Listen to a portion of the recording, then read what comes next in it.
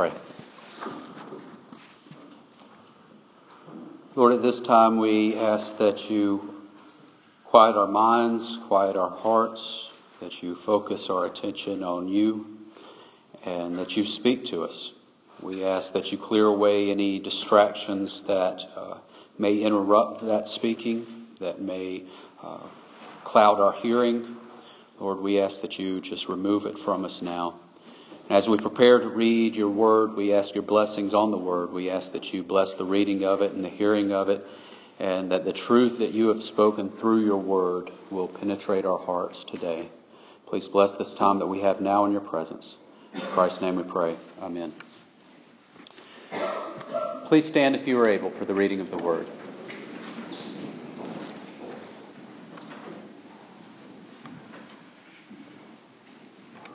Our scripture today comes from the book of Romans, chapter 11, verses 13 through 24. So I ask, did they stumble in order that they may fall? By no means. Rather, through their trespass, salvation has come to the Gentiles, so as to make Israel jealous. Now, if their trespass means riches for the world, and if their failure means riches for the Gentiles, how much more will their full inclusion mean? Now I am speaking to you Gentiles inasmuch then as I am an apostle to the Gentiles. I magnify my ministry in order somehow to make my fellow Jews jealous and thus save some of them. For if their rejection means the reconciliation of the world, what will their acceptance mean but life from the dead? If the dough offered as first fruits is holy, so is the whole lump. And if the root is holy, so are the branches. But if some of the branches were broken off, and you, although a wild olive shoot, were grafted in among the others, and now share in the nourishing root of the olive tree, do not be arrogant towards the branches. If you are, remember, it is not you who support the root, but the root that supports you. Then you will say, branches were broken off so that I might be grafted in. That is true. They were broken off because of their unbelief, but you stand fast through faith. So do not become proud, but fear. For if God did not spare the natural branches, neither will he spare you. Note then the kindness and the severity of God. Severity towards those who have fallen, but God's kindness to you, provided you continue in his kindness. Otherwise, you too will be cut off. And even they, if they do not continue in their unbelief, will be grafted in. For God has the power to graft them in again. For if you were cut off from what is by nature a wild olive tree, and grafted, contrary to nature, into a cultivated olive tree, how much more will these, the natural branches, be grafted into their own olive tree? This is the word of God for the people of God. Thanks be to God. You may be seated.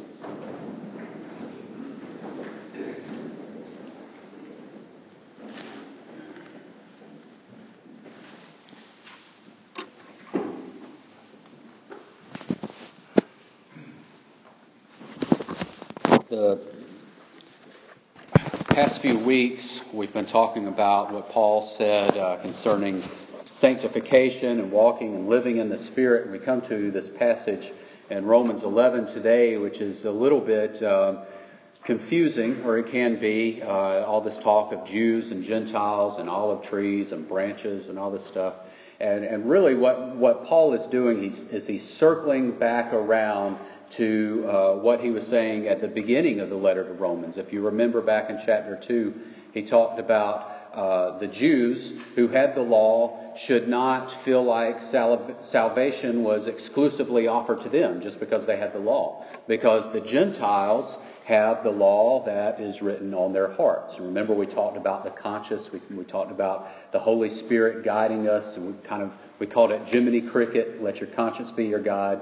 And Paul said the Gentiles, salvation is offered to them too. They may not have the Jewish law, but they have the law written on their hearts. And then Paul went on to talk about Abraham, and he went on to talk about faith supersedes the works of the law. We're saved by faith, not how we keep the law, but by believing and putting our trust in Christ. And once we do that, then works will flow from that because we begin to walk in the Spirit.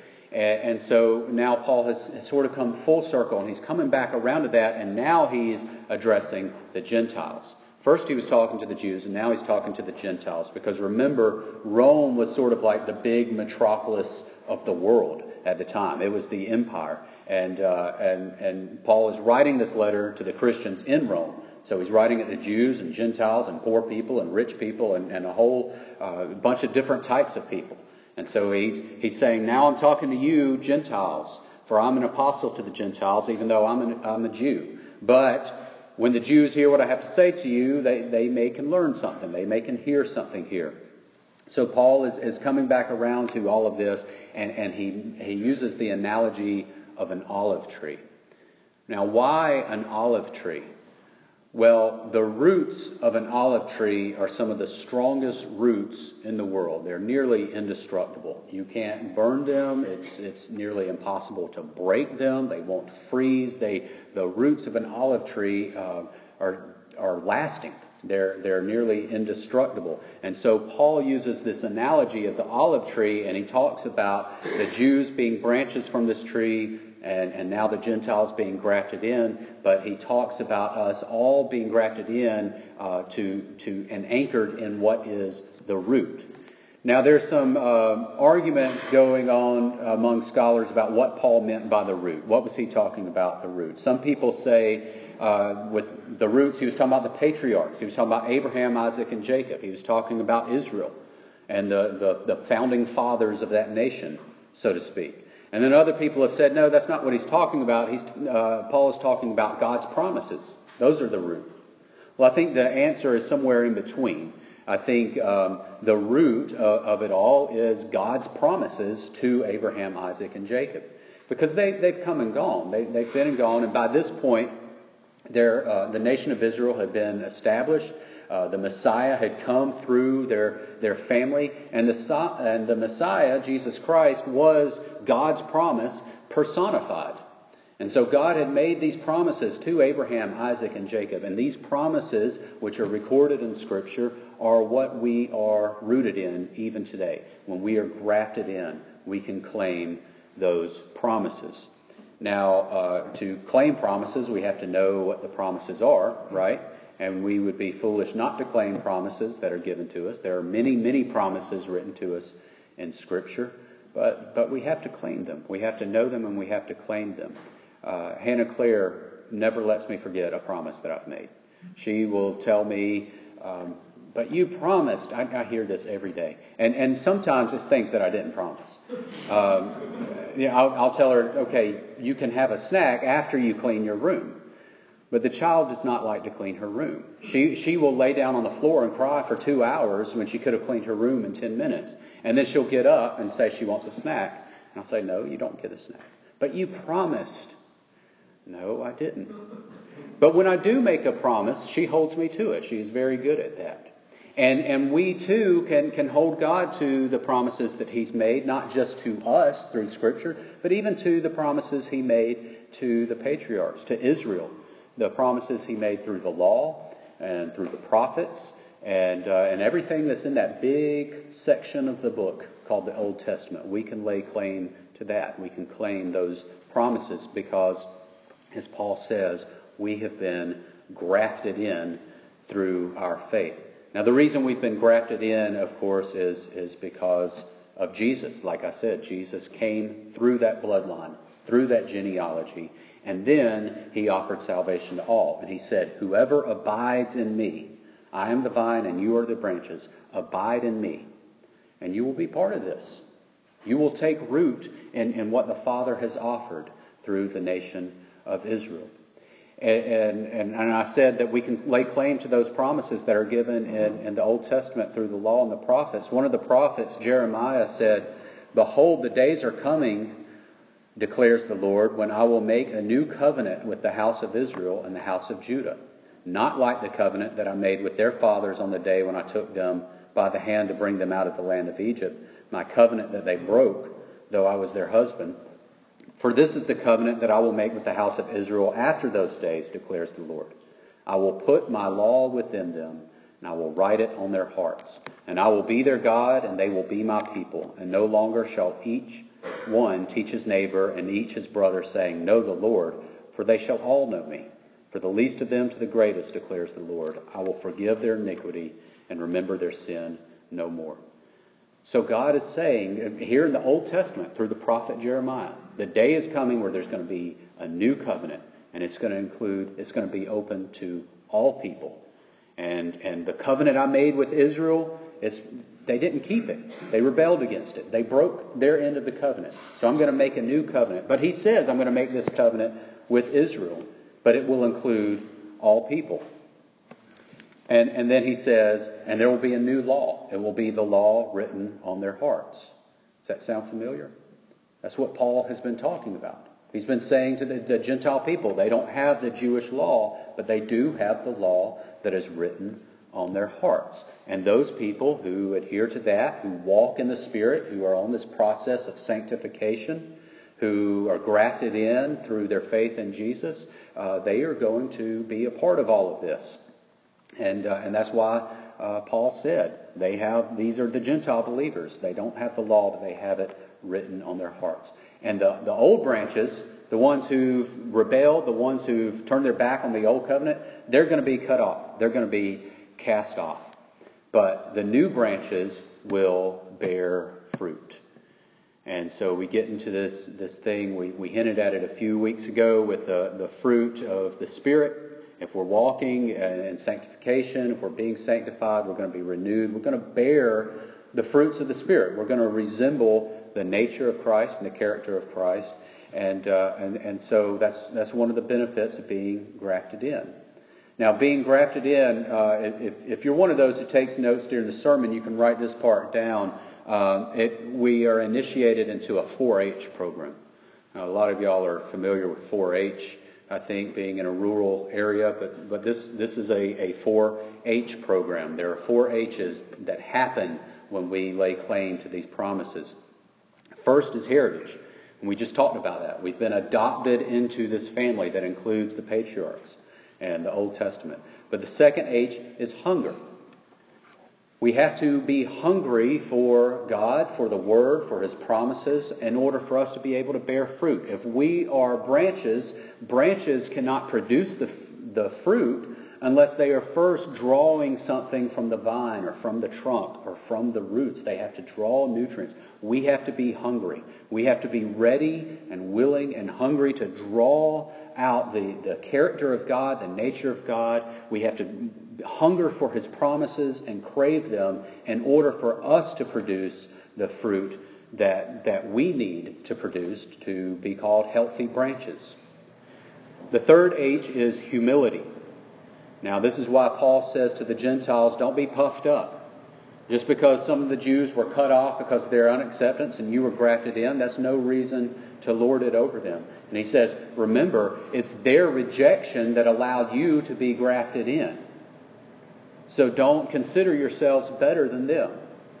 Because one day they'll be grafted back in when they turn around and they come to receive Christ as their own. So the third H is humility. We must remain humble in order to remain grafted onto Christ. And then the fourth H is hope.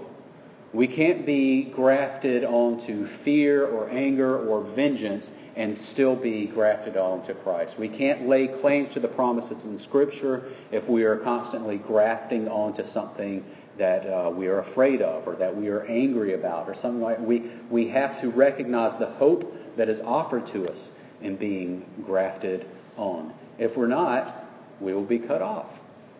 And there is prophecy about the church, the apostate church in the last days.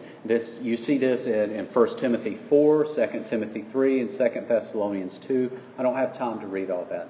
But there are several prophecies throughout the New Testament which talks about the apostate church in the last days will be cut off.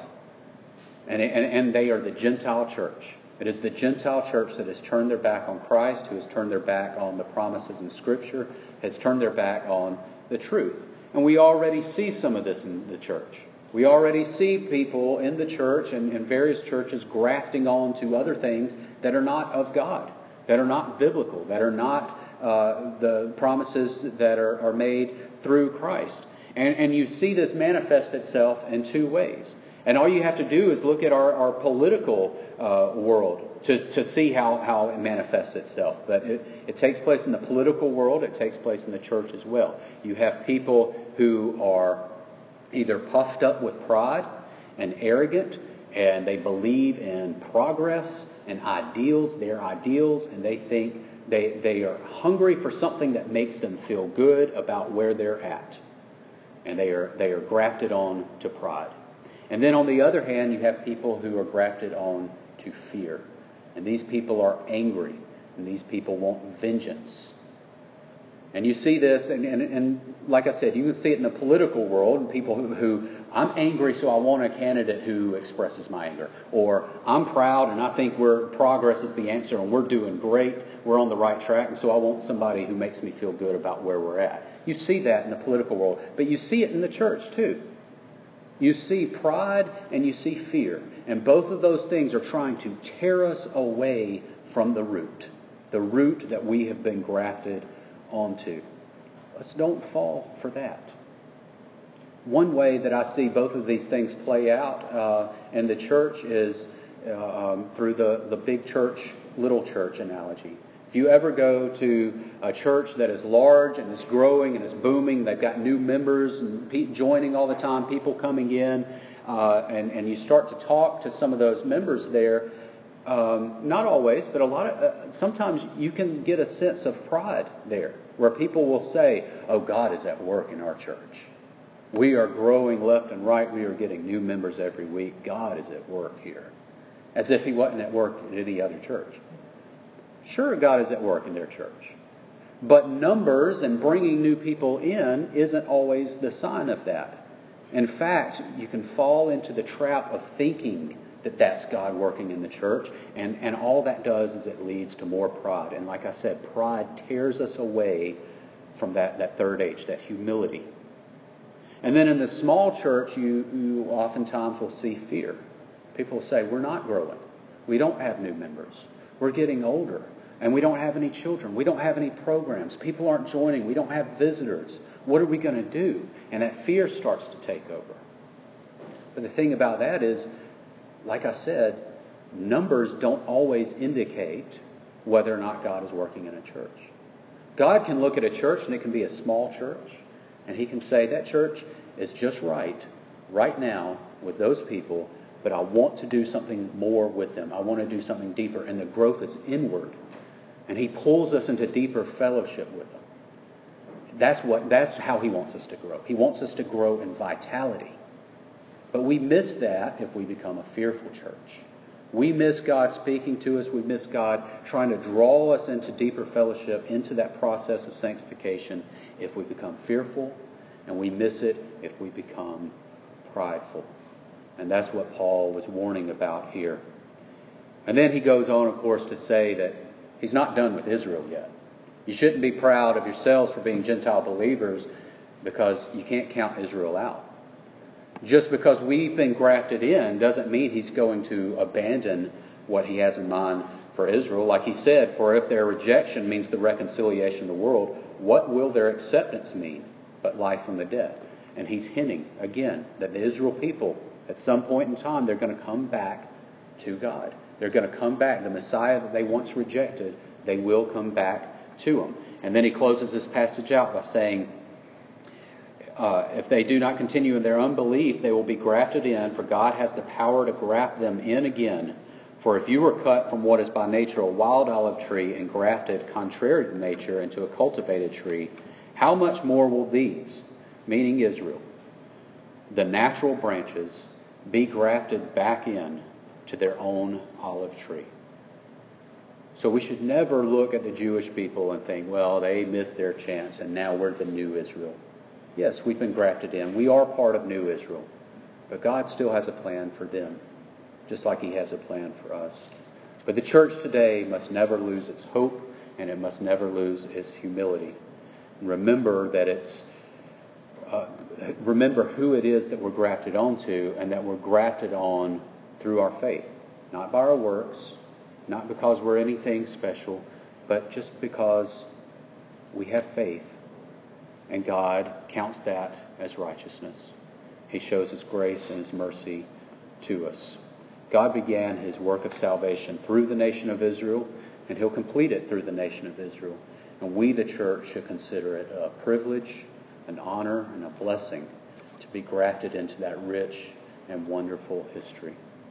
This morning we also have the privilege of, let us